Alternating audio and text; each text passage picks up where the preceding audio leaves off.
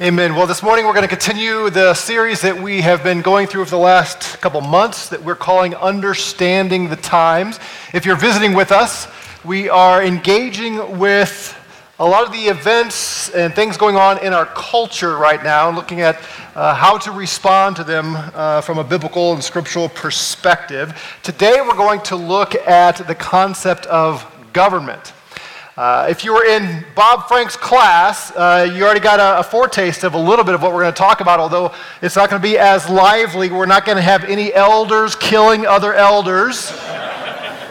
And no violence like that in this setting. You can talk to Bob Frank if you want to find out more about what happened there. We're gonna look at government.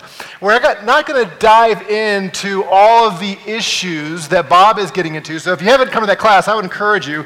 It's not too late. Jump in there next Sunday and you'll learn a lot. Today we're going to pull back and look at a little broader picture and a little bit more specific aspect. But one of the things that is clear in 2020 is government and its role and our interaction with government. Those things are all front and center. As citizens of the U.S., we ask the question, at least I ask the question, where does the constitutional authority of the president, of Congress, of the governor, where does it stop? Does the governor have the right to tell you can't leave your house? Does he have the right to shut down the whole state kind of thing? As Christians, one of the questions we have to engage with is, at what point, when he says you may no longer meet, do we say, no, we're not going to obey that command? One of the examples that Bob brought up in the class was what's going on right now in California with Grace Community Church and John MacArthur and their engagement with their governor there. Again, we're not going to get into those details here, although I anticipate in the rousing Q&A session we're going to have. I heard Jordan complaining last week about how hard your questions were for him, and they weren't that hard, Jordan. Grow up. But you're welcome to ask any question you want during the Q&A session. But we're gonna focus in on a little bit different aspect, and I have a different purpose than what Bob is doing and some of those questions. But again, Q&A, we're happy to jump in. So we're going to talk about government from the scriptural perspective. Then we're going to talk about what's good about it, and then where government can go wrong, and how one of the ideologies in our culture today is forcing government, at least part of government, to go a certain way, and we want to be aware of that. So, government. First question that I like to ask in a study like this is, what is it? Oh, wrong one. What is it? Have you ever thought about defining government? If somebody said, give me a one-sentence dictionary definition of government, would you be able to express something that captures the heart of what government is? Well, the simplest definition that I've ever heard, the one that is concise and I think captures the heart of it, is legal force. Legal force. Think about it. If someone comes with force, with weapons, and tries to conform people into their image, but they don't have the legal right to do it, that's not a government. That's tyranny. That's anarchy. That's something else. If someone has the authority to make laws, but they don't have any way to enforce those laws, then we don't really have a government there either. Think about what has happened in our own nation just a couple months ago in what was called CHAZ, right? The Capitol Hill Autonomous Zone. We had a group of people move into Seattle and take over several blocks, and they exercised force, and they pushed out whomever they wanted to, and they said, we are now going to create this zone that is ours. They had the force to do it, but they didn't have the legal right to do it. That was not a government. On the other hand, those who did have the legal right to oversee that area, they didn't enforce it. They simply stood away and allowed this to happen. So at least in that situation, they were not exercising true government. They stood back and allowed someone else to come in and take over. That wasn't government either. If you're going to have laws, you've got to be able to enforce them. That's at the heart of what government is. A few other associated terms and words that we see in the scripture. Rulers. Bob is using that term a lot. Rulers, the rules, the rulers, the ruled, and the rules of the rulers to the ruled. The state, capital S state, lowercase s state, the magistrate kind of thing. Nations, dominions, kingdoms, all of those are terms in the Bible that have to do with government, with legalized force. And if you have borders and you have a king or any other governance structure, you have a nation. You have a country. So those are some things that we see in Scripture. I want to spend some time this morning in the book of Romans. If you have your Bibles, turn to Romans chapter 13. As we as a church have wrestled with the question, how far and how long do we submit to the governing authorities when they say you're not allowed to meet together, or you're only allowed so many people in the auditorium, that kind of thing. One of the passages that we wrestle with, and that I know many of you wrestle with, is Romans 13, because here we have an apostle of Jesus Christ saying, submit to the governing authorities.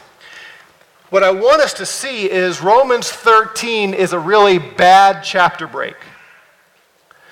Paul does not begin his discussion of government in chapter 13. It actually begins a little earlier in chapter 12, starting with verse 17. And this will help us create a framework for what government is and what Paul is getting at in chapter 13. So chapter 12, verse 17 says, "Never pay back evil for evil to anyone." Okay, an emphatic statement. Never do this. Someone does evil to you, the one response you're not allowed to have is to do evil back to that person. Respect what is right in the sight of all men. That's in the same context here. If possible, so far as it depends on you, be at peace with all men. Don't go pick a fight with someone who has done harm to you. Never take your own revenge, beloved. Now at this point, if you stopped right there, you'd think, oh great. So somebody comes and does something awful to me. They burn down my house, they steal my car, whatever. They do something awful to me, and according to the New Testament, I just have to lay down and let them walk all over me, right? This is doormat theology. Just suffer whatever evil somebody wants to do to you.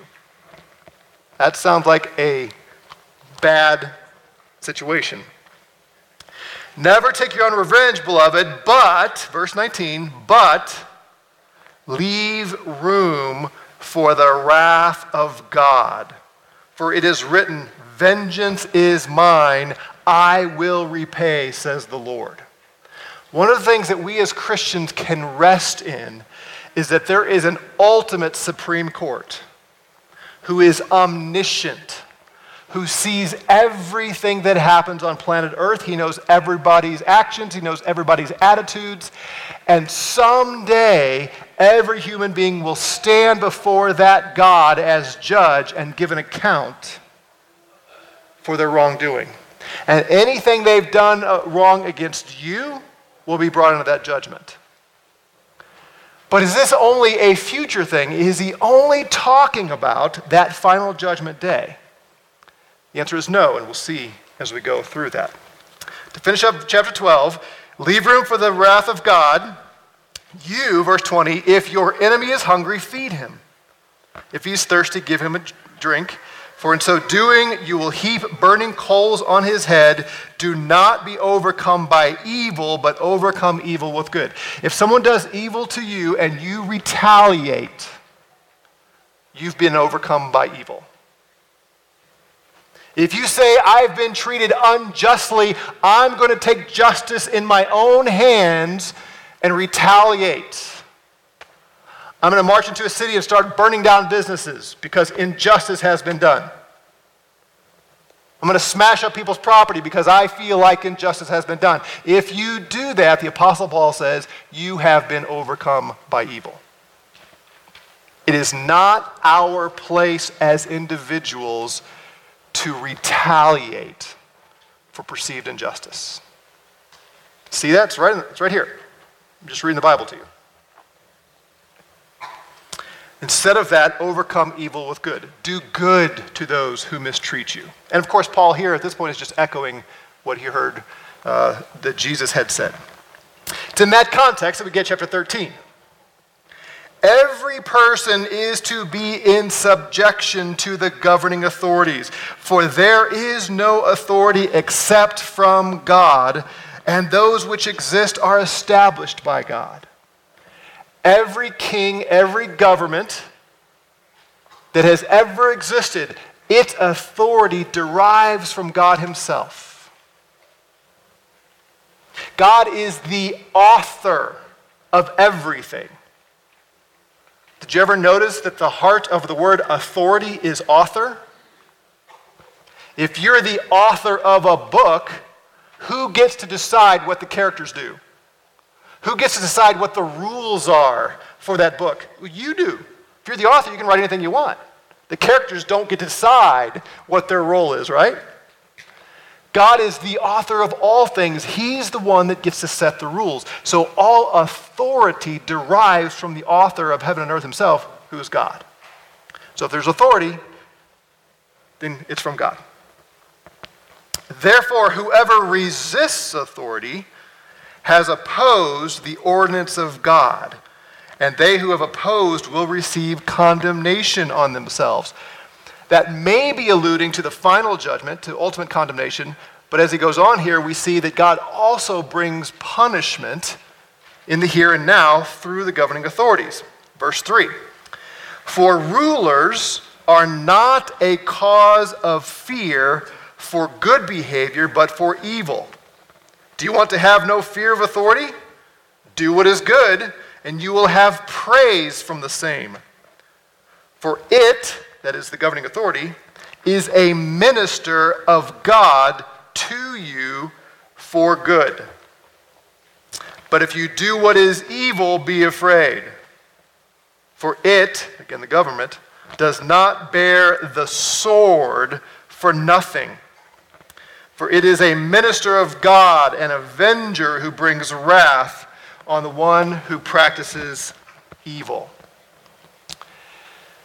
I'm going to hone in on that verse 4. If you do what is evil, be afraid. Do you not want to be harmed by police? Don't resist arrest. Don't do things that would cause the police to come after you. If you commit crimes, you should expect the governing authorities to bring harm to you. That's their job, is to punish those who do wrong. That's when you're afraid. It bears the sword. Now, we have to go back in our history to think about swords here. Our police officers don't carry swords anymore. They would lose the battle if they did. But the sword was the instrument of execution, of doing battle.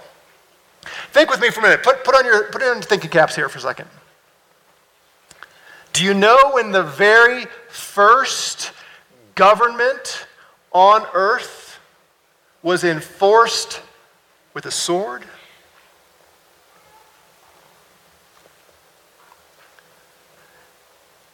Do you remember when Adam and Eve sinned at the very beginning? And they were kicked out of the Garden of Eden? How did God enforce the boundary to say, Adam and Eve, you're not allowed back in the garden? He sent an angel, and what was the angel holding? A flaming sword. Danger! If you come back this way, I will stop you at all costs because it's now illegal for you to go into the garden. That's the job of governing authorities. It bears the sword for a purpose, and that is to punish evildoers. That's its job. It's an avenger. I know you all thought avengers were superheroes. They're not. An avenger is someone who brings wrath upon evildoers. I guess you could argue that's what the Avengers were doing, sort of. Peter says something very similar. Submit yourselves for the Lord's sake to every authority instituted among men, whether to the king as the supreme authority, or to governors who are sent by him to punish those who do wrong and to commend those who do right. This is fundamentally what the government is supposed to do. If you break the law, they're to punish you. If you don't, they're supposed to say, way to go. That's good. Paul says something similar to Timothy in 1 Timothy. I urge then, first of all, that requests, prayers, intercession, and thanksgiving be made for everyone, for kings and all those in authority, so that we may live peaceful and quiet lives in all godliness and holiness. Think about what has been happening the last several months. Because law enforcement in some cities have not been enforcing the law, people are not living quiet, peaceful lives. It's chaos. It's destruction, and people are afraid. Think about the places in America, for instance, that you are not excited about walking in downtown, for instance. Think about the cities that you think, that's the last place I want to be on Friday night at 10:30 p.m. Why? Because there are criminals there? Yes, but there are criminals all over the place. But if the law is not enforced, then we have fear to be in those areas. If we feel like here's a place where the law is enforced, that deters criminals, and I feel somewhat protected, so I'm more comfortable walking in those cities. And we can live quiet and peaceful lives. This is one of the reasons we should be praying for our president, for our governor, for our mayor at every level, that the Lord would move in their hearts to bring about what law and order so that we can be peaceful. And what do we see so often right now in the name of peaceful protests is just the opposite. And the law enforcement is not doing their job. They're failing at what God has called them to do at this point. Now, this broadens out, we talked a little bit about this in Bob's class, this broadens out to social order a little bit further. I'm currently teaching my son to drive. Have you ever crossed the border from El Paso, Texas into Juarez, Mexico? Would you like to teach someone to drive on the other side of the border? Their rules and regulations are a little different just a mile away from Texas.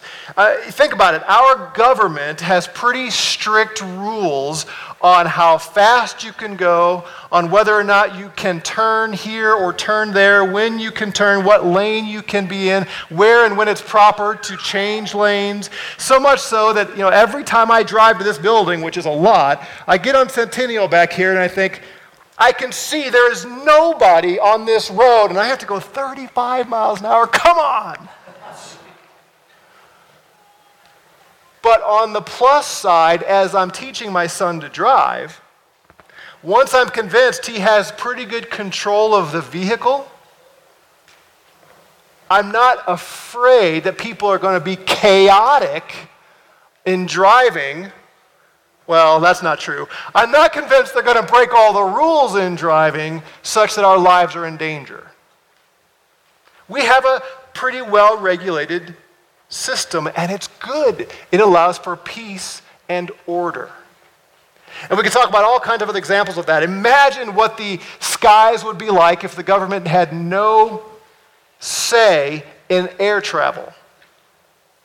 I was talking about this with Krista this week, thinking, if the government gets too involved in, say, car sales, or maybe they're not involved enough, and you go to a place and you just buy lemon after lemon, you're going to be out money if you buy a bad car, and that's no good.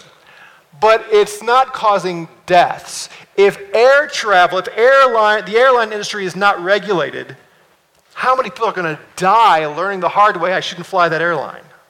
Right? There's good here, there's benefit, and all the other infrastructure and that kind of thing. And we debate and we discuss, as Christians, as just citizens of America, we debate and discuss how far should the government be allowed in. And that's a reasonable discussion. The Scripture does not get into all the nuances of that, so we're left to wrestle with some of those things. But we can see the clear benefit of the government punishing sin, punishing crime, I should say. and preventing chaos in that sense. It gets a little harder when we start looking at how far should the government protect us from harming ourselves. For example, drunk driving. Most of us would agree it's a good law that you can't drive under the influence. You're going to do harm to yourself and most likely going to harm someone else. It gets a little bit more difficult when we talk about seatbelts. Now, some of you with libertarian bones in your body are getting a little uncomfortable. You're twitching. I can see you twitching. Should the government require you to wear a seatbelt when the only person harmed if you get into a wreck and you don't have a seatbelt is you? That's a question, that's a debate that goes on. Obviously, those who believe the government should regulate that have won, and that's where we are. But those are the kind of things we wrestle with, we struggle with. But we can see the good of some of this in order and peaceful living and that kind of thing. There is another side, of course. Government itself is good. Government itself is ordained by God, but that does not mean that every person in the role of authority is good. I didn't get an amen for that? Okay, yeah. I mean, throughout all of human history, we've had corruption at every level of governing authorities. Why? Because everyone who has ever ruled is a fallen sinner. You have one fallen sinner, he can be a bad king. You have a committee of fallen sinners, and they can be a bad government. That's just the way it works. And where there is power, there is always temptation to want more. This goes way back even to the time of Israel and the Jewish kingdom. Let me read for you a few verses where the people of Israel had been ruled over by judges under God's authority. And Samuel was the prophet judge, and he set his sons up to be judges, and they were bad. They were taking bribes. They were not executing justice. And the people rebelled against that and said, hey, Samuel, we want to be like the other nations. We demand that you give us a king.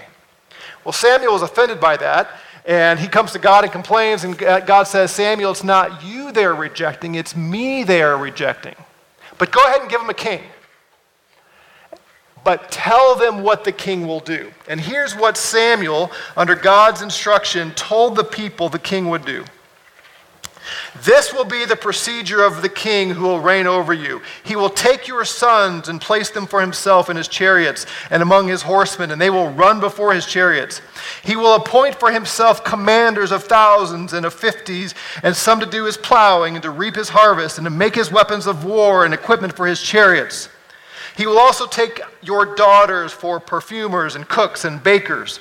He will take the best of your fields and your vineyards and your olive groves and give them to his servants. He will take a tenth of your seed and of your vineyards and give to his officers and to his servants. He will take also your male servants, your female servants, your best young men, your donkeys, and use them for his work. He will take a tenth of your flocks, and you yourselves will become his servants.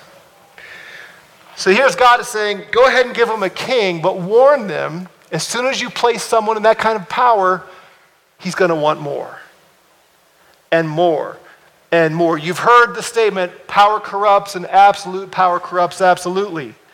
That's become a proverbial statement because it's proverbially true. It's hard. I mean, when's the last time you saw government give back some of the ground they had taken in their power? It's really hard, very rare for that to happen. Solomon wrote about it like this in Ecclesiastes.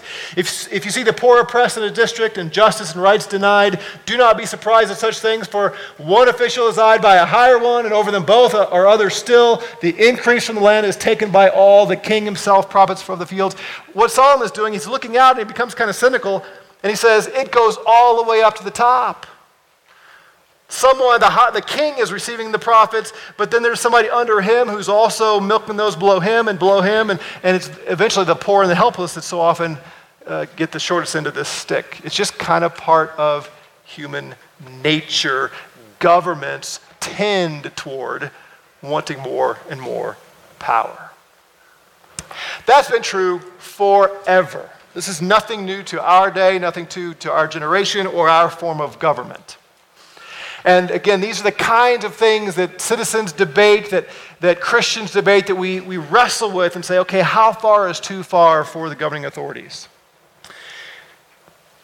What I want to do for the rest of our time this morning is not dive into those good questions and discussions, but I want to bring it back to where we've been through this whole series.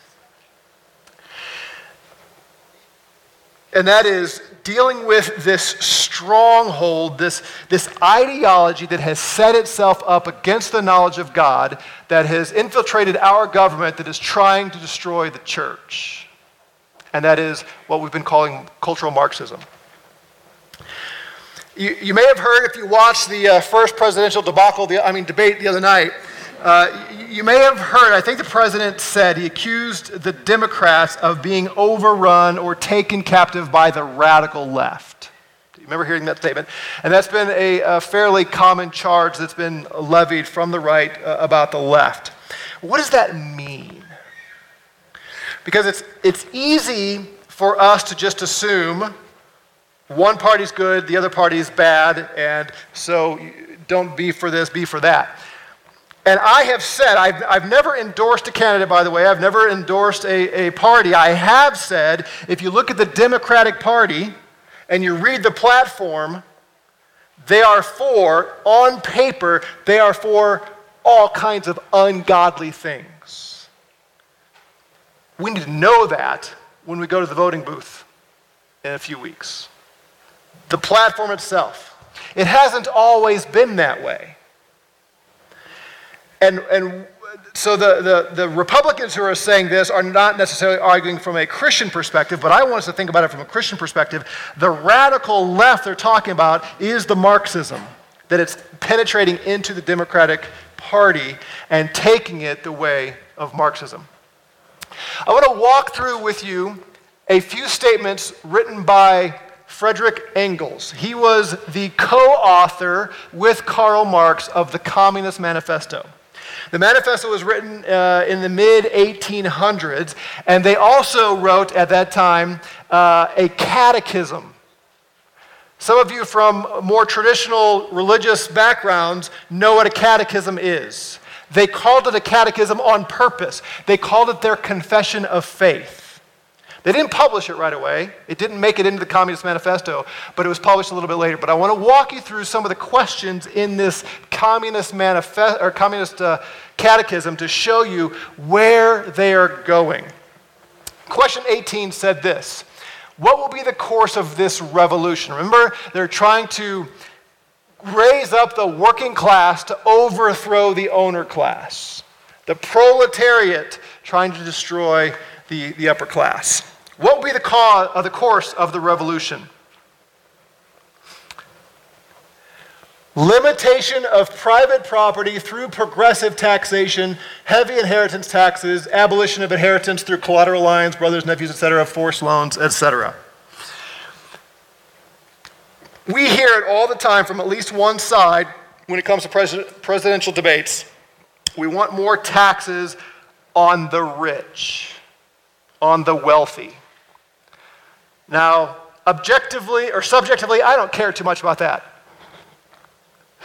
Because when they raise taxes on the rich, they're not raising taxes on me, okay? So fine. But ideology-wise, it's significant. It's not just more greedy politicians. It's part of the long-term plan.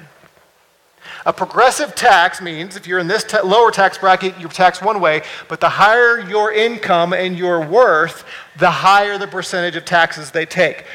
For the Marxist, the reason is they want to take the money from people and give it to the state. So it's not merely we think the rich should pay their fair share.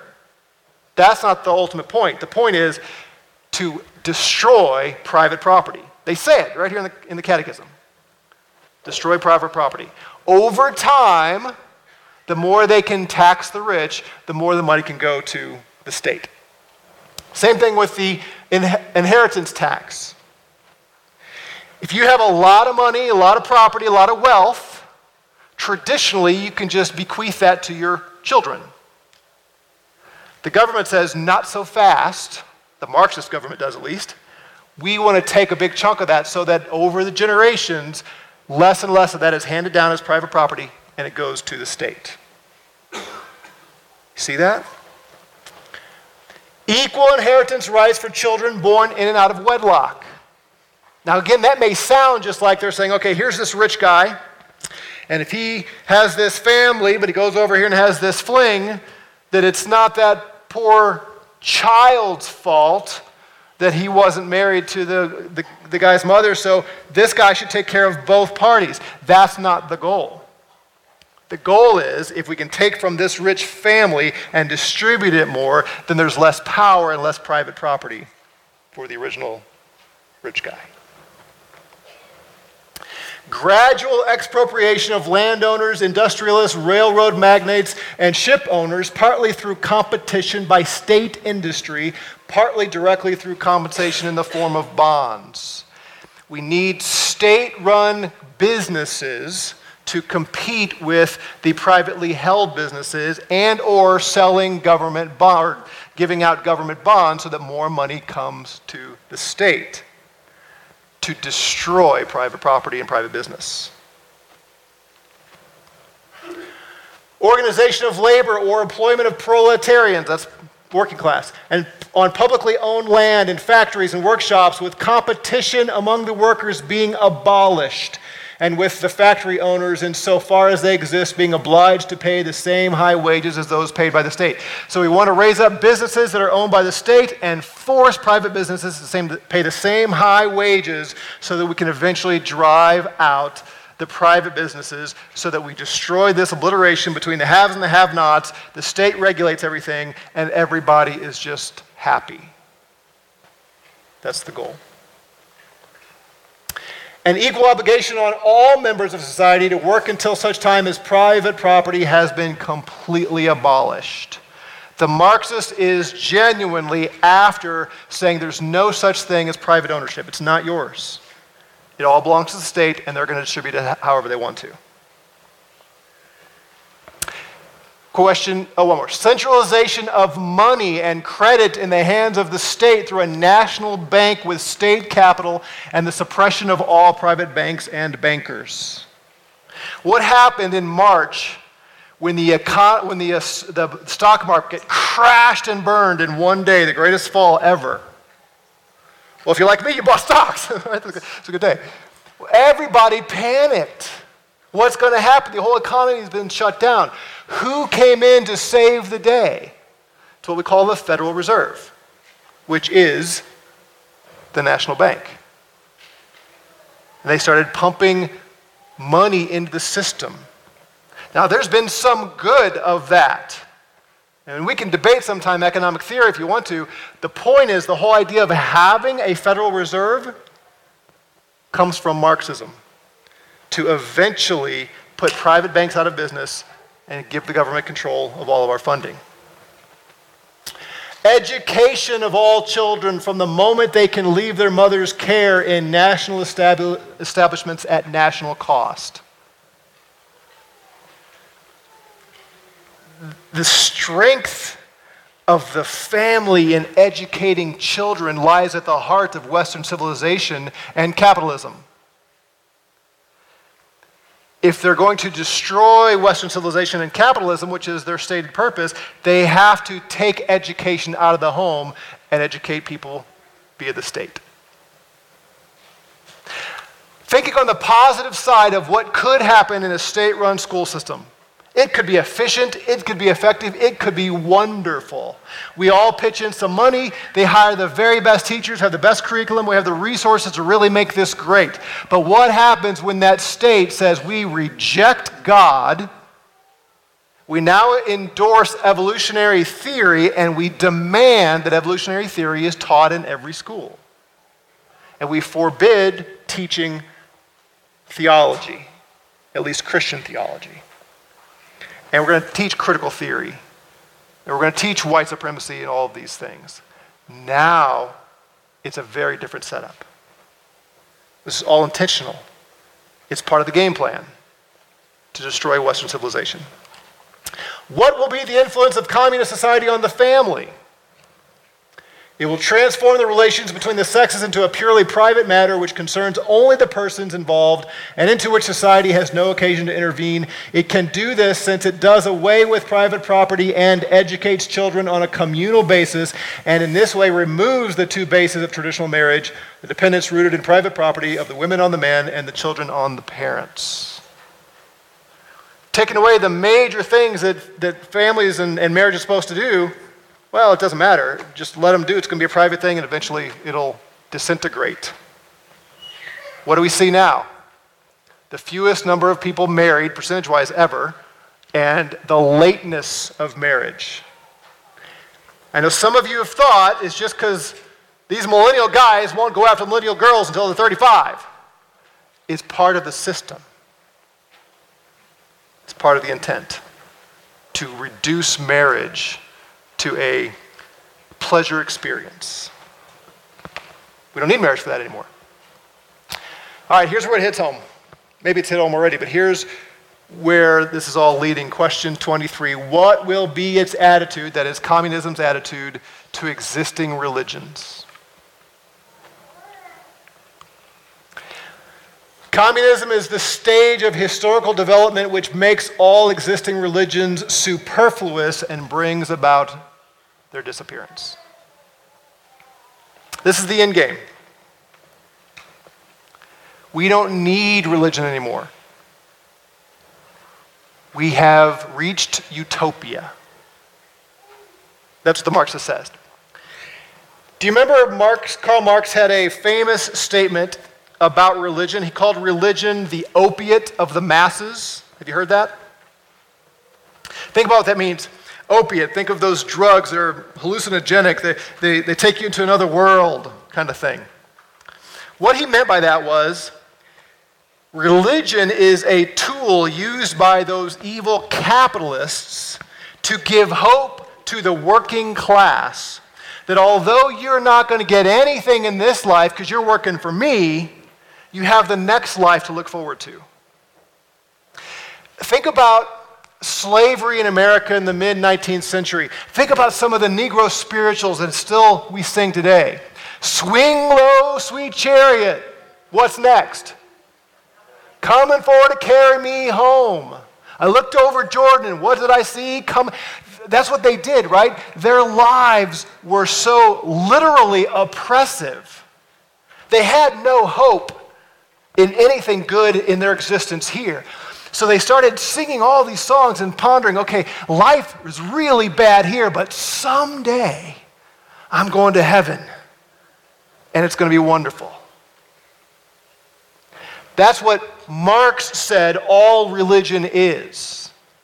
For the working class, you're just being squashed by the man, but the haves, the owners, they want you to think about eternal life. They want you to think about heaven so that you don't get so frustrated in this life that you rebel that you'll say, oh, but next life is going to be great. But once the Marxists have destroyed capitalism, Western civilization, and brought in utopia, you don't need that hope because we have heaven on earth right here and now. It's going to be wonderful.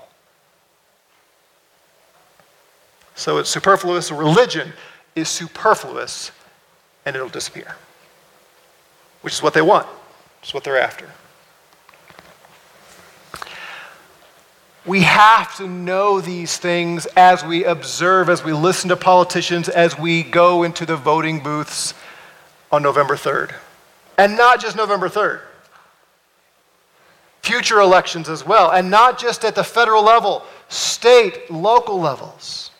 We need to be informed of the agendas, of the principles underlying those who are running for office and the policies and the proposition. We need to know these things and be aware of those agendas that are ultimately seeking to destroy the church.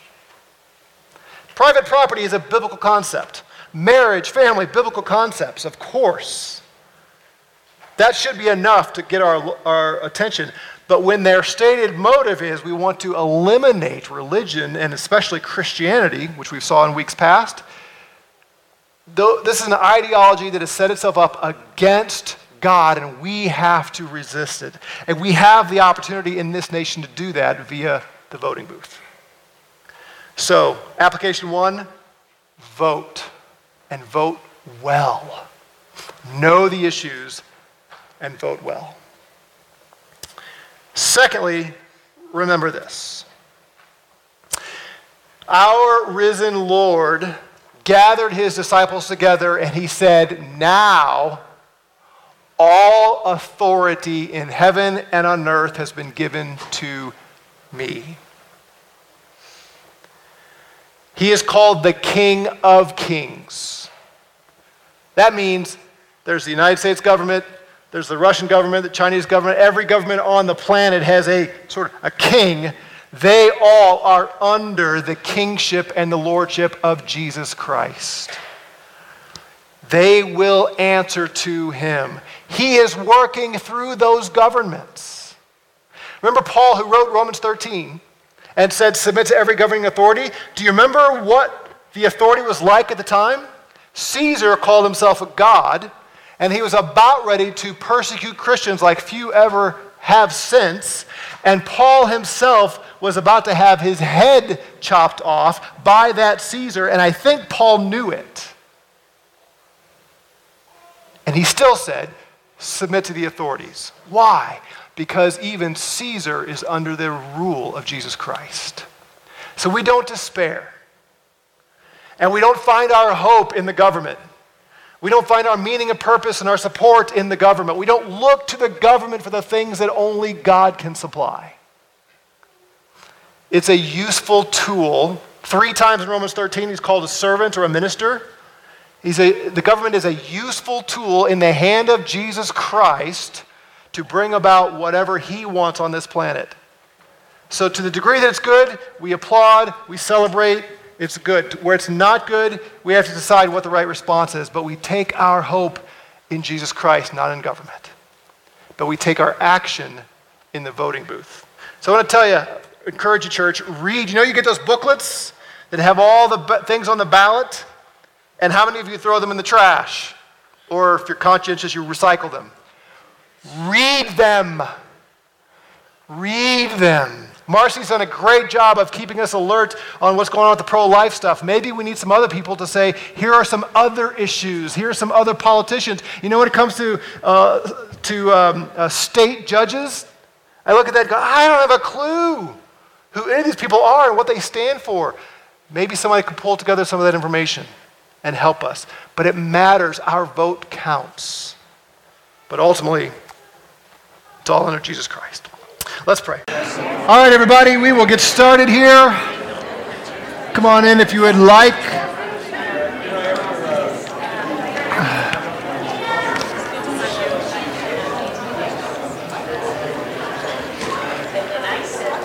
All right. Oh, we have questions. All right. What is the justification for meeting together as Christians when government says people can't, especially when meeting virtually is possible? That's a good question. I encourage you to come back and ask Bob Frank that next week. But if you're an elder, don't shoot another elder. Yeah, that's a hard one. Obviously, we've wrestled with this. I'm not going to say I'm giving you the official frack elder answer. I'm going to give you the Doug answer because we've not discussed this in principle abstractly as elders. We've decided what we're going to do right now, but that doesn't mean we've come down on this is the way we see it on every circumstance. So there's some danger here in answering to generally because you have to take into consideration circumstances. So one question that comes to my mind is, what authority does the governor have?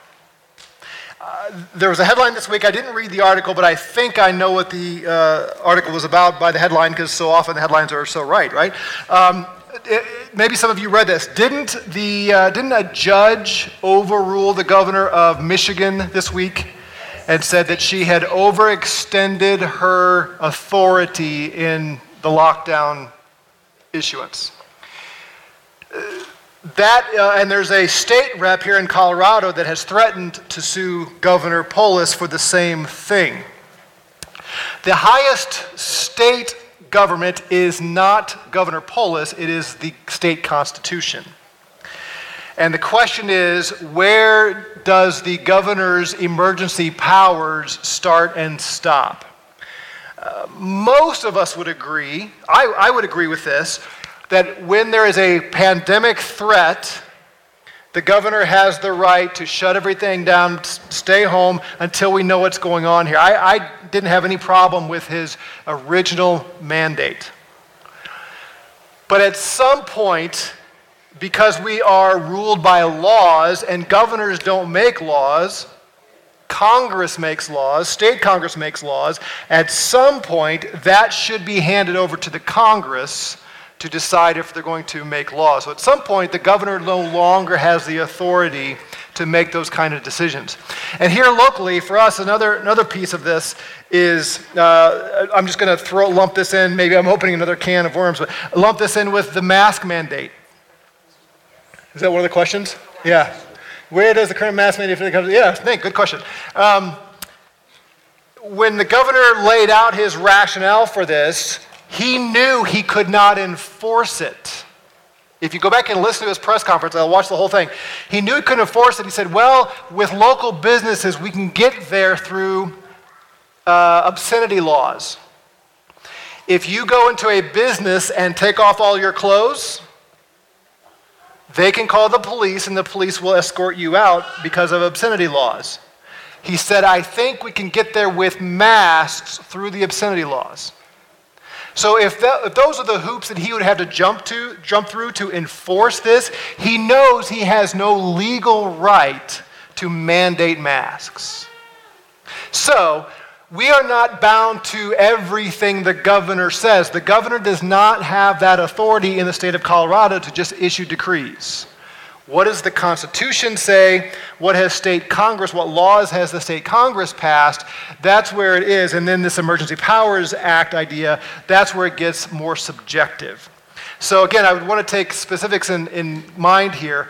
But again, the governor is not the highest authority in our state. The Constitution is, and the laws passed by Congress. So that's why there's some room for debate and dialogue when the governor issues a mandate. Anybody want to follow up on that? Jordan? Yeah, no, go ahead, Will. Article 6, the United States Constitution says that it shall be the supreme law of the land, anything in this Constitution or laws of the state notwithstanding. Article 6 of the Constitution shall be the supreme law of the land. Article 9 says that the executives of the state shall swear by an oath to uphold the Constitution. So any state governor that wants to take away the rights that you are guaranteed in the Constitution is violating that oath and that Constitution. Right, so Will's just saying the oath the governor takes is to uphold the rights given to us in the Constitution, and when he oversteps those bounds, he's now violating what's required there. So that's what I said, this is a complex debate for sure. Again, I don't think anybody, put it this way, everybody has understood intuitively, if there's pandemic and meeting together is guaranteed, half of us are going to die, love for your neighbor, everything else says, okay, let's not meet until we figure out what's going on. But we're talking about a different question now. Yeah, great point. All right, somebody else? Yes. I was just going to say, doesn't the Constitution give the governor the right to do what he needs to do to fulfill what the Constitution says? And isn't he protecting, or she protecting the citizens when she makes rulings like that? Yes, and that's very much in line with what Will was just saying, but that's the question before us. This now, the closing down businesses, mask mandates, the safer at home, all those different iterations, does he now have the warrant and the legal right to make those? Again, he's acting like they're laws, and Congress makes laws, not the governor. Yes? Emergency powers for the governor. Yes? That's the justification. That's how it started, was emergency powers. And again, civil order, I think, requires the president and governors to have that power. There are times of crisis that someone has to be able to make immediate decisions to protect its citizens. That just has to be true. Any constitutional scholar, I think, would agree with the wisdom of that. And again, for the first few weeks, most people that I know, including myself, would say, okay, this is an unknown thing. They were predicting millions and millions of deaths. Okay, yeah, let's all pause and see what's going to happen. But remember, the original justification was to flatten the curve. For 2 weeks. That's a long 2 weeks. Right. Yes? So then at what point do we begin to obey God rather than man in their making of unjust law? Because in Romans, like you said, we're supposed to obey the authority that was given to them by God for us. But what if they begin to make unjust laws or mandates as they're doing now? I mean, we've never quarantined healthy people. It was only Right. sick. Right. In the 1918 pandemic and others. Right. And that is the question. At what point does the government cross over where now they are commanding us to sin? We have Romans 13, obey your government. We have Hebrews, meet together. At what point are those in conflict? Now, some would argue we can meet together virtually, Zoom. Others would argue we were able to meet in groups of less than 10, so we can do smaller groups. Of course, that flies in the face of some things in the Bill of Rights, right? So that is the question. That's the reason why there's different opinions among Christians and pastors and elders, is because where's that line that they've crossed? I think all of us would agree when the governor or government says, you do this, and it's in direct contradiction of what God says, we obey God, not men. We're trying to figure out where has that line been crossed? Because we are told to obey the governors as well, so we're trying to figure that out. Yeah, Carolyn?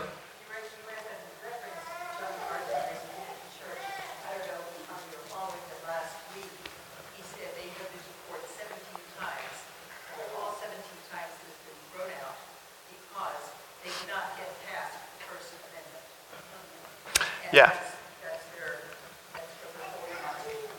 Yeah, so referencing the MacArthur and Grace Community Church battle, and so far they've won at every turn. It's going to cost them a lot of time and money, but it seems very likely they will end up on the winning side of that because of the Constitution, right? Somebody over here? Well, you're still talking about masks. At what point does the mask mandate become overreach?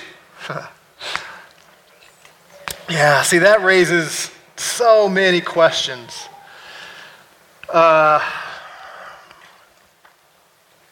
I don't intend to spend a lot of time here. I've read as many studies as I can find on different sides of this, and the medical community is completely confusing on whether masks help, whether they hurt, what kind of mask it has to be. There was a report just this past week from the Association of Surgeons and I forget the other group that basically walked through and said the masks you all are wearing in here right now do nothing good. The WHO, the CDC, the Surgeon General have been on both sides of that very question multiple times. And so they have warranted the response they're getting when they keep going back and forth on that. So, yeah, that I think is very much tied to the benefit that masks bring. If that were conclusive, then the legal system would have a heavier argument to say you should wear a mask, because if they could prove it prevents the spread. In fact, they wouldn't even have to legalize it. If they would convince us that was true, everybody would wear a mask. I mean, I would. If it were beyond a reasonable doubt that this prevents, of course. But then that does beg the question you brought up, is that a portable quarantine? And are we quarantine healthy people with a mask? So that's a hard question, no doubt. Was that it? No. Too bad. Does love require an individual wear a mask, even though wearing a mask perpetuates the lie of how dangerous COVID-19? Yeah, again, it comes back to, I think we need to be very careful about legislating this for somebody else. As Christians, we need to be very careful about determining what other people should do in this, because the evidence is just not there. Does love dictate? Well, there's some evidence that masks actually harm the wearer. So, is this a situation where I am obligated now to wear a mask that's going to bring me harm for the hypothetical possible benefit to somebody else? These are just hard questions. And so my answer is, don't know. Marxism seeks to destroy nuclear families, so why does communist China still have a high percentage of nuclear family households? Yeah, that's a good question. They are certainly not households in the same way that we would think. They're also learning, they've lifted the restriction on how many kids you can have up from 1 because they're realizing, if we keep doing this, we're not going to have any people to rule in a couple generations. So reality kind of, and nature, what we call natural theology and natural law kind of smacks in the face of some of these things over time. And it's also a very convenient means of control. Think about it. Back in the New Testament period, what we call feminism was alive and well in the New Testament period. And Caesar fought against it with everything he had. Why? Because the so-called patriarchy was a much more efficient way of controlling the citizenry. If there's one man in charge of the whole household, and I as the king can control that man, I got the whole household. If everybody's free, now I got to control all of them. And it's much harder. So there is a very practical reason why family of some sort has a benefit to a nationality, to a government. So I don't know if that's a rationale. It may just be that nature is kicking back against the goads, but it is a good question, interesting question. Do you believe cultural Marxism is part of the Democratic Party platform? If so, why? The document, I read it again yesterday, does not overtly state anything about Marx. So I certainly can't say they are claiming Marxism as their party platform. Many of the Democratic leaders sure sound alike and are enacting policies or want to enact policies that fit in line with Marxism. So I can't prove it if no one says it. I mean, Marxism is still a bad word in politics. Nobody's going to come out and say they're Marxists. No one's going to come out and say they're communists or want to go that direction, or socialists. But they are certainly making decisions that are in line with socialism and Marxism and communism. Any follow-up on that? How do we know that our vote counts and is biblically proven that voting or not voting is a sin? How do we know that our vote counts? Let me divide that question. Well, we don't. I mean, there's no way for you to be able to trace your vote to the final tally that's made. That's where, whenever there's reason to doubt the integrity of the system, that's hard. And obviously there's a big battle, big debate with the whole mail-in balloting and all that that's going on. We don't. We don't. You should still vote. And is it biblically proven that voting or not voting is a sin? I would say I don't see anything in the Bible that would in any way say that voting is a sin. Who you vote for might be, but the act of voting doesn't violate any biblical principle. The reverse question, is it a sin not to vote? I don't know that I could go to any biblical passage and prove that either. I would want to know why you wouldn't vote. You are, in a sense, voting by not voting. All right? You are impacting the outcome of who is in office by not voting, so why not just go vote? Anybody want to follow up on that? Yes, Kayla. Sorry, you're in the dark back there. I can't see that hand.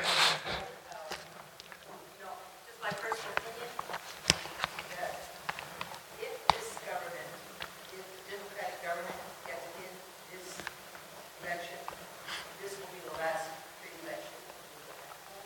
Yeah, there's a lot of people who say that. The comment is if Democrats win, and I assume you mean if they win all 3 branches, right? Then, or maybe Congress and Senate and White House. This will be the last free election. I understand that sentiment. We've been through tough times in the past. The stakes do seem higher right now than any time in the past. I would say this, though, the left has not used the term Marxist. They've never been so bold in my lifetime with their policies and admission of wanting to take more and more freedoms away from people. Some of you are older than me, and maybe you've seen something like this before. I know the 60s were parallel in some ways. the rioting and all that. But it does, every election seems like the biggest one, this one maybe, until the next one. Does a constitutional-based government mean that we, the people, are the authorities? No, it means we decide who are the authorities. We're a republic. We vote for lawmakers, and then we are bound to submit to the laws made by those lawmakers.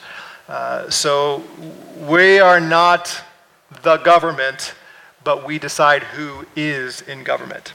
It's a huge responsibility, but it's not quite the same thing. The danger I see in this question, if you say yes, this is, then I'm the law myself, and that's not true.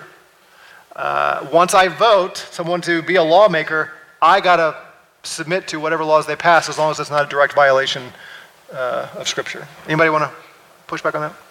Fight on it? Jordan, come on, Jordan.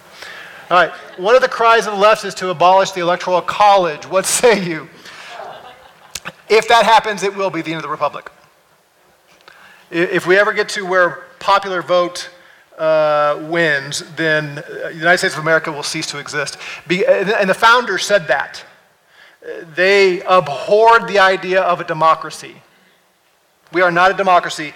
Popular vote being the decider, they said that'll be the end of the republic. That's not how it works. Think about how many people are in California. Now, there are fewer than there were a month ago or 2 months ago, but those massive areas have a lot of people. If they get to decide who our representatives are, then you can see where that's all going to go. So it's exceedingly important. At all costs, we must, as a nation, keep the Electoral College, or else we will cease to be who we are.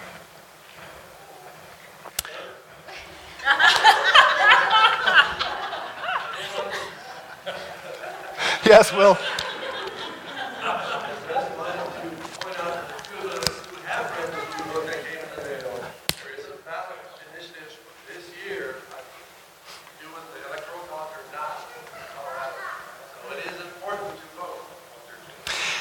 So the comment is there is something on the ballot this year in Colorado to get rid of the Electoral College. I'm telling you, that is huge. Even if it goes away at the state level, that is significant. You know what we need to do, and I'm serious about this, Will, we need to get you and a couple other people who are concerned about these things. We need, just like Marcy has done with the pro-life stuff, we need a small, so I'm putting you on the spot here, you don't have to answer me now, but if we could get 2 or 3 people to meet together and say, we will give a Cliff Notes, dumbed down, succinct, here are the issues, here's a good perspective. Obviously it doesn't mean this committee's perspective would be the final say and everything, but man, how helpful. Would anybody like that? Someone to put, okay. All right, so we'll see if the spirit moves. But again, I come back to the judges. Every time I think, I'm going to do my research on these judges, and I search for information, and I don't know if I can even trust the people who are gathering the information, and there's not a lot of information, and I think, I don't know, but these judges are making huge decisions that impact our state, and I don't have a clue who they are and what their background is. So maybe if we could get a few people that would be willing to serve the body that way, that'd be great. Yeah, Steve?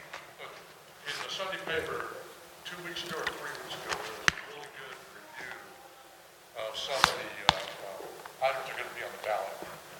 And one of them was the Electoral College. And I would caution everybody, and hopefully when this body gets together, just by reading the language, it's really, if you vote yes, it means one thing. If you vote Yes. So just by reading the language, Yes. be really careful how you vote. Same thing with the pro-life one, yep. Inadvertently vote for the wrong thing. Yeah, great. In fact, if you guys come across any of that stuff, for now, would you send it to Alicia? And we'll filter through and see if we want to get it out to the whole body. We won't send everything out, but at least until we get this subcommittee that's going to save our land, Alicia could save our land, so just send them to her. You're welcome. Just a small task. I've assigned Marcy Little, be praying for her, I've assigned to her to eliminate and abolish abortion in America.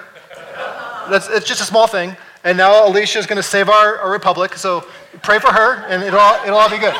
Yes.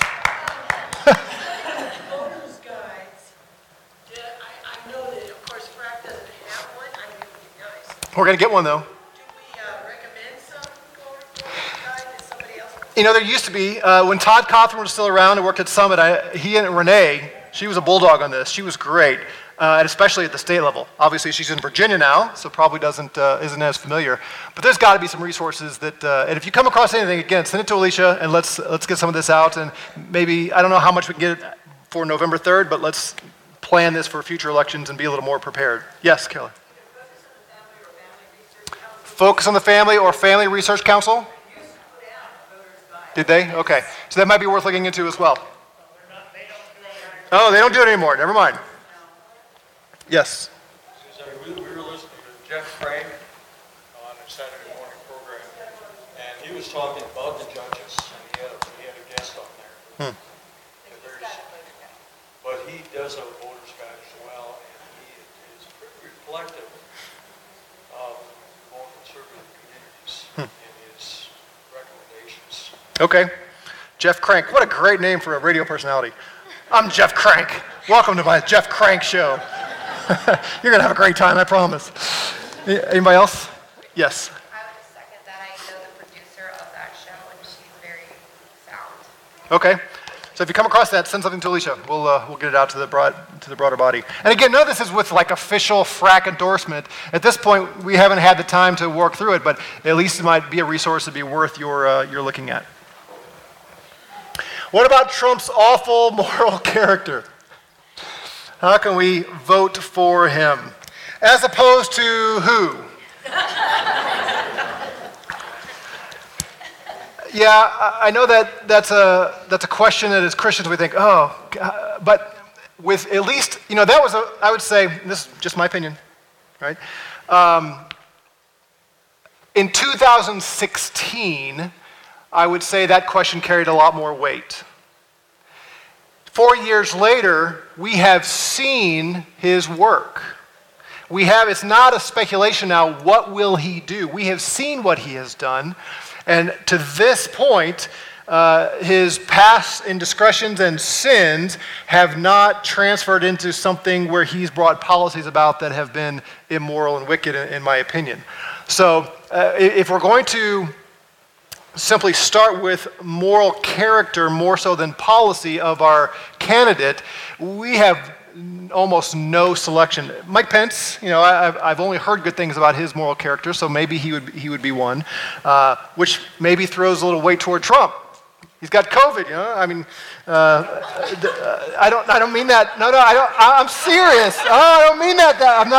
I'm serious. He's an older man, and Trump Pence might be, a step closer to getting something like Trump. But I think we have to be very careful, and I do feel like I have to say this since it was brought up. If you have believed the lie of the fine people hoax in Charlottesville, you've been duped. That has been debunked a bazillion times. Donald Trump did not call Nazis, neo-Nazis, white supremacists, he didn't call any of them fine people. Every time the left puts those videos out, they cut out the most important part. If you go back and read the transcript or watch the entire video, he says, I condemn those groups entirely. He's talking about those who were debating whether or not to remove the statues, and there are fine people on both sides of that. But that is the one thing. Joe Biden said it the other night, that the left is using this against Trump, and it's all based on a lie. Now, that does not mean Trump has been a moral figure that you want to model your life after, that kind of thing, but let's at least be intellectually honest. Let's critique him on what he has done, not what lies are being told about him. And at this point, I don't see anything in his actions as president for the last 4 years that would render him morally unfit for the job. That's my opinion. Yeah, over here. He's my father-in-law, he ranks, sorry.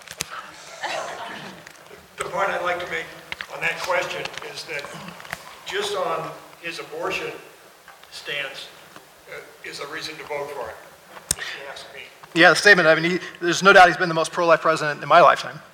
So that's in his favor. What I would really characterize it as different. It's not really a vote for Trump, but it's really a vote for the Republican Party and the platform that they stand on. So, just to the point where as soon as you mention Trump's name, you got a whole bunch of people, they just go. One side or the other. Yes. And so, I think you got to really look at the two platforms. What do the Democrats stand for? And if you vote that way, what are you really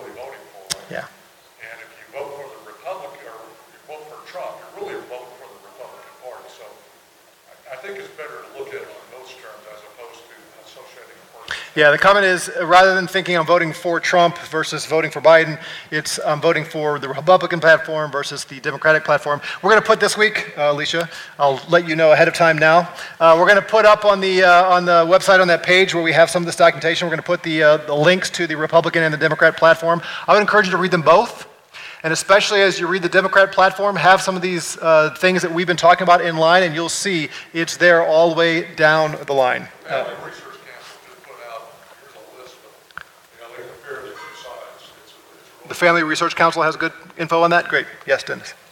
Well, because I gave you an article from them once, I get the Decision magazine, Billy Graham magazine, and the recent issue has a side-by-side comparison on the moral issues that are of greatest concern to Christians, and from the both platforms. And it's a really good comparison, about 12 or 13 different categories. Good. So Decision Magazine also has a good comparison of these things you're saying. Jordan. Don't forget the Libertarian platform. All right, good. All right, we'll get the Libertarian. Theirs is like 3 words, right? Man is free, or stay off my freedom, or something like that. Yes. The other thing about this whole, the original question there about the moral character to look at is that most of what you hear about the moral character of any of these candidates at whatever level is based upon a few media personalities, and you got to look at that and say, hey, what am I being fed? What is truth? What is fact? Yeah. And that is such a hard thing in this current society to ascertain. So that kind of voting doesn't make sense. You got to go to the platform. You got to look at actions. You got to look at stuff. Yeah, the comment is your opinion of these politicians is largely formed by people who have a bias. That's my interpretation, not his. And I've been saying that for months and months, in fact, a couple of years now. And what's ironic is people think I'm one-sided on this. I have picked on Fox News more than anybody else from the front here. If you just buy in and think Fox News has all the right answers, you are just as duped as the other side. They all have a business model that requires them to say things that get you to come back. That business model does not lend itself to being objective. Be very careful about believing any pundit, any group, and saying, oh, because I like what they're saying, therefore I can trust it. You can't. Their business model precludes it. So just realize your opinion is being informed by people who are trained hypnotists.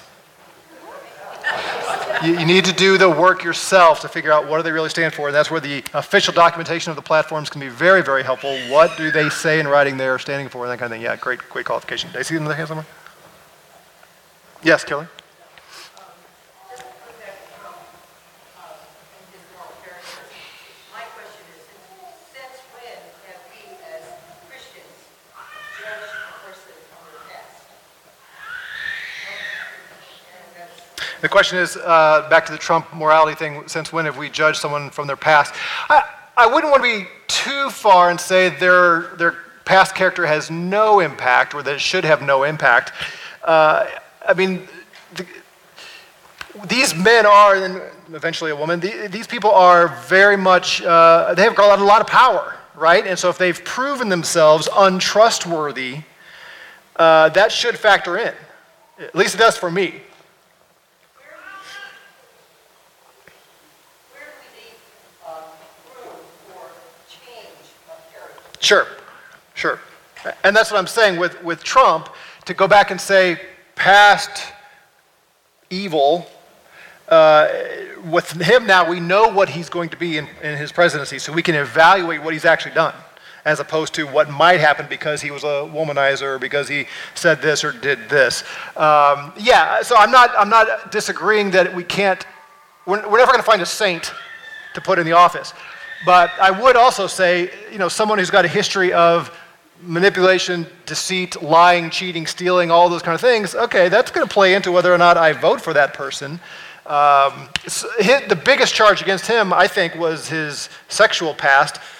You're almost never going to have a candidate from here till kingdom come that is not guilty of that kind of sin, so we're in trouble there. Yeah, so it's... Moral character goes to Biden also, so it's not just Trump. Of course. Moral character goes to Again, what candidate is there that doesn't have skeletons in the closet and doesn't have things we'd say that's sinful, it's immoral?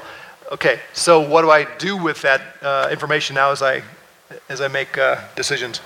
Does Marxism tie in with the environmentalists at all? Yes.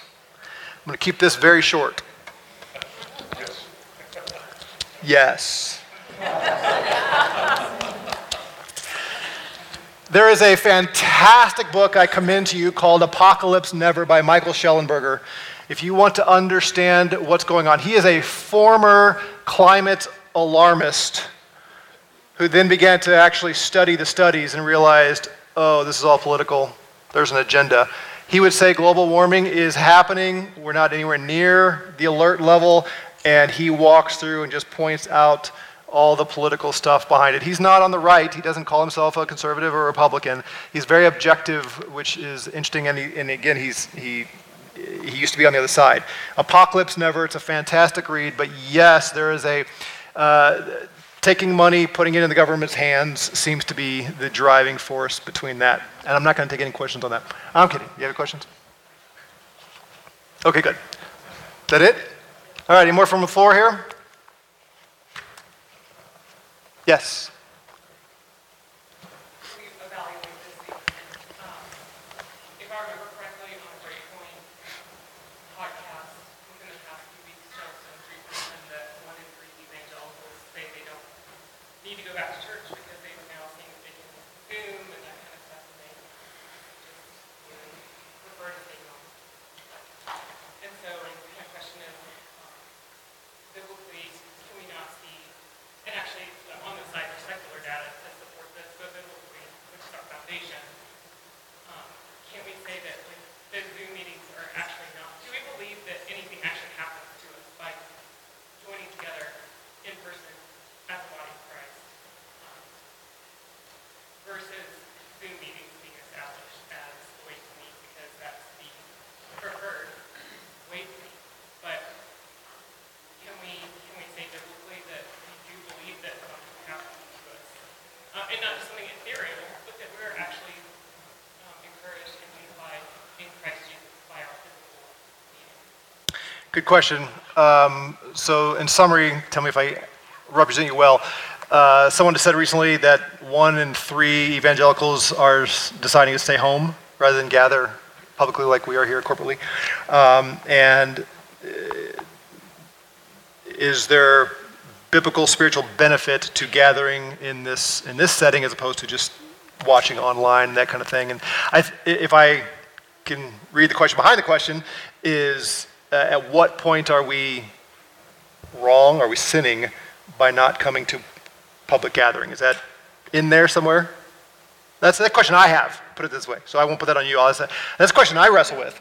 At what point are we disobeying? Yeah, so the answer to the first question, yes, there's benefit in gathering publicly, face-to-face, interacting. It's not so much, the teaching, whether you're watching me on a screen or watching me here in person, that maybe isn't a huge difference. You can turn off the screen and just listen, right? You don't have to look at me. But the benefit of singing praise together, of an elder praying, and Rich, I forgot all about you, man. Rich was supposed to pray, and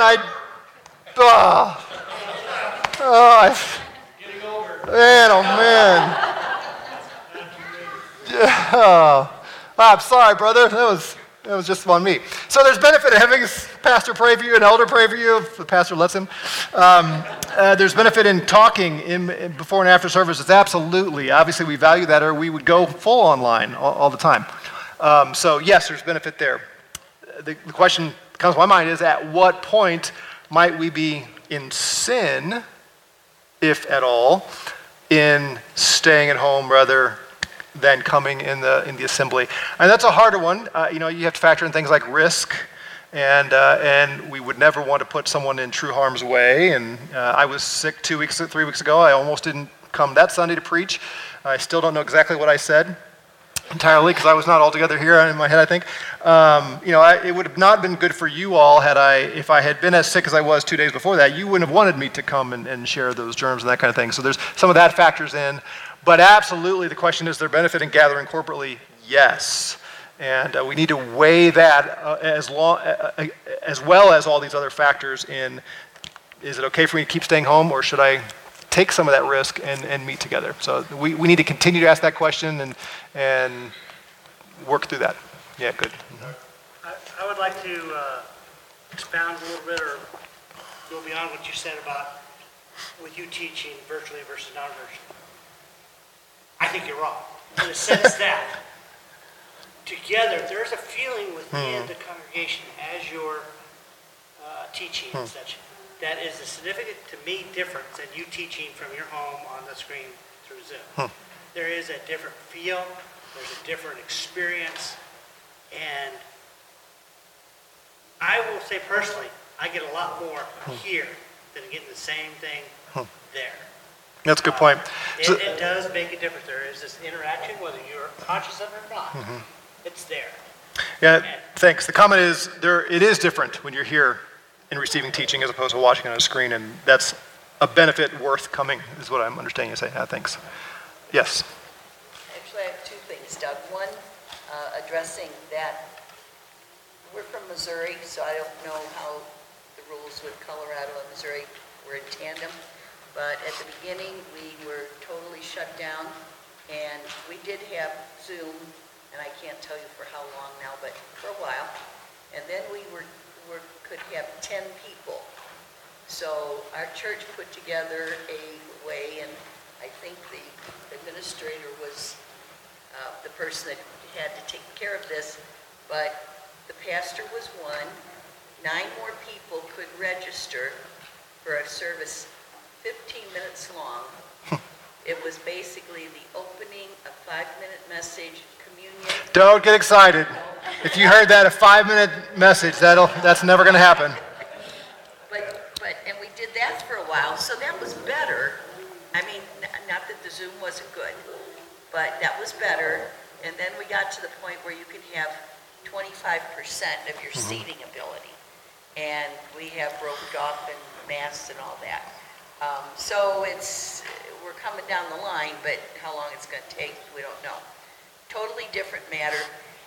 And I don't know what Colorado did, but again, in the state of Missouri, our nursing homes and facilities were locked down.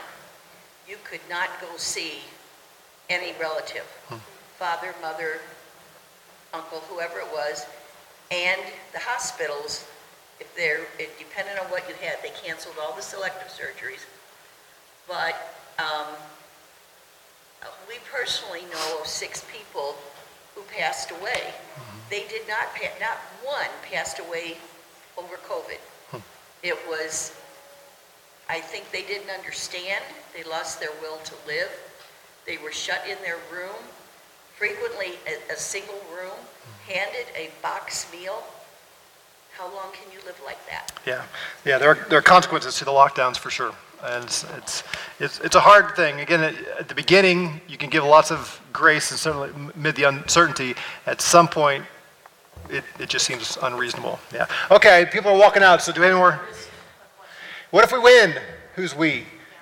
How should Christians attempt to legislate? Can we legislate turn the other cheek?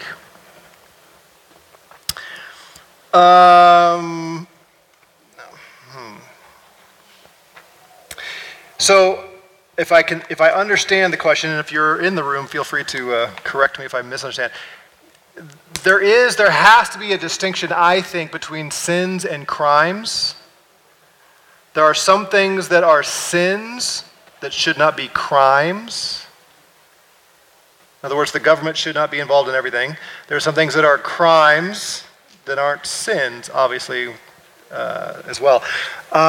So it's not like we just take the Bible. If you were a state rep or a senator, U.S. senator, just take the Bible and start enacting laws right out of the book of Ephesians or something. We are not a theocracy in that sense. And we're not supposed to, the Constitution forbids us to take a religion and bring that upon all the people. So no, shouldn't do that. However, if a Christian is in the role of lawmaker, he or she is going to make laws, they're going to vote for laws that are consistent with biblical truth. That's good for everybody. So it's not the same thing as just voting straight out of Scripture, but it's your whole worldview. You're not going to support a law that is in violation of God's commands. So I wish we could fill both houses and the White House and state and local level, every level, with Christians. Think about how great life would be. It'd be awesome. All right, anything else? Anything else here real quick? Because people are getting restless. They're leaving. Last chance? All right, go to lunch. Thank you. Thanks for staying.